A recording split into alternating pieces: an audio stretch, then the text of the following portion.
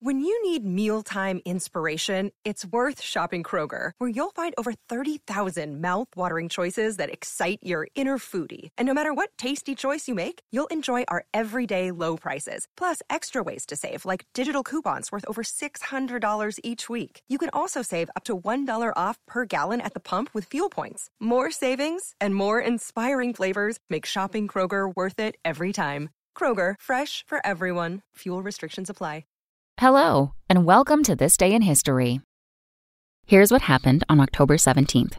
Al Capone. He was one of America's most notorious gangsters and raked in millions from his extra-legal activities until this day in 1931, when he was sentenced to 11 years in prison and fined $80,000 for tax evasion. For Capone, it was the beginning of the end. After doing his initial jail time at the U.S. Penitentiary in Atlanta, where he enjoyed cushy treatment, he was transferred to the maximum security lockup at the notorious Alcatraz Island off the coast of San Francisco. He got out early for good behavior, but spent his final year in prison in a hospital being treated for syphilis. Plagued by health problems for the rest of his life, Capone died in 1947 at just 48 years old. Surprising fact?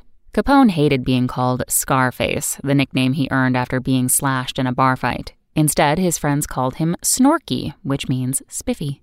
Also on this day in history, in 1777, Americans defeated the British at the Battle of Saratoga, known as the turning point of the American Revolution. And in 1989, the Loma Prieta earthquake rocked San Francisco. That's all for this day in history. Tune in tomorrow to learn a little bit more about the world around you. And of course, have a great day. Spoken Layer. Want to learn how you can make smarter decisions with your money? Well, I've got the podcast for you. I'm Sean Piles, and I host NerdWallet's Smart Money Podcast. Our show features our team of nerds, personal finance experts in credit cards, banking, investing, and more. And they'll help you make the most of your money while cutting through the clutter and misinformation in today's world of personal finance.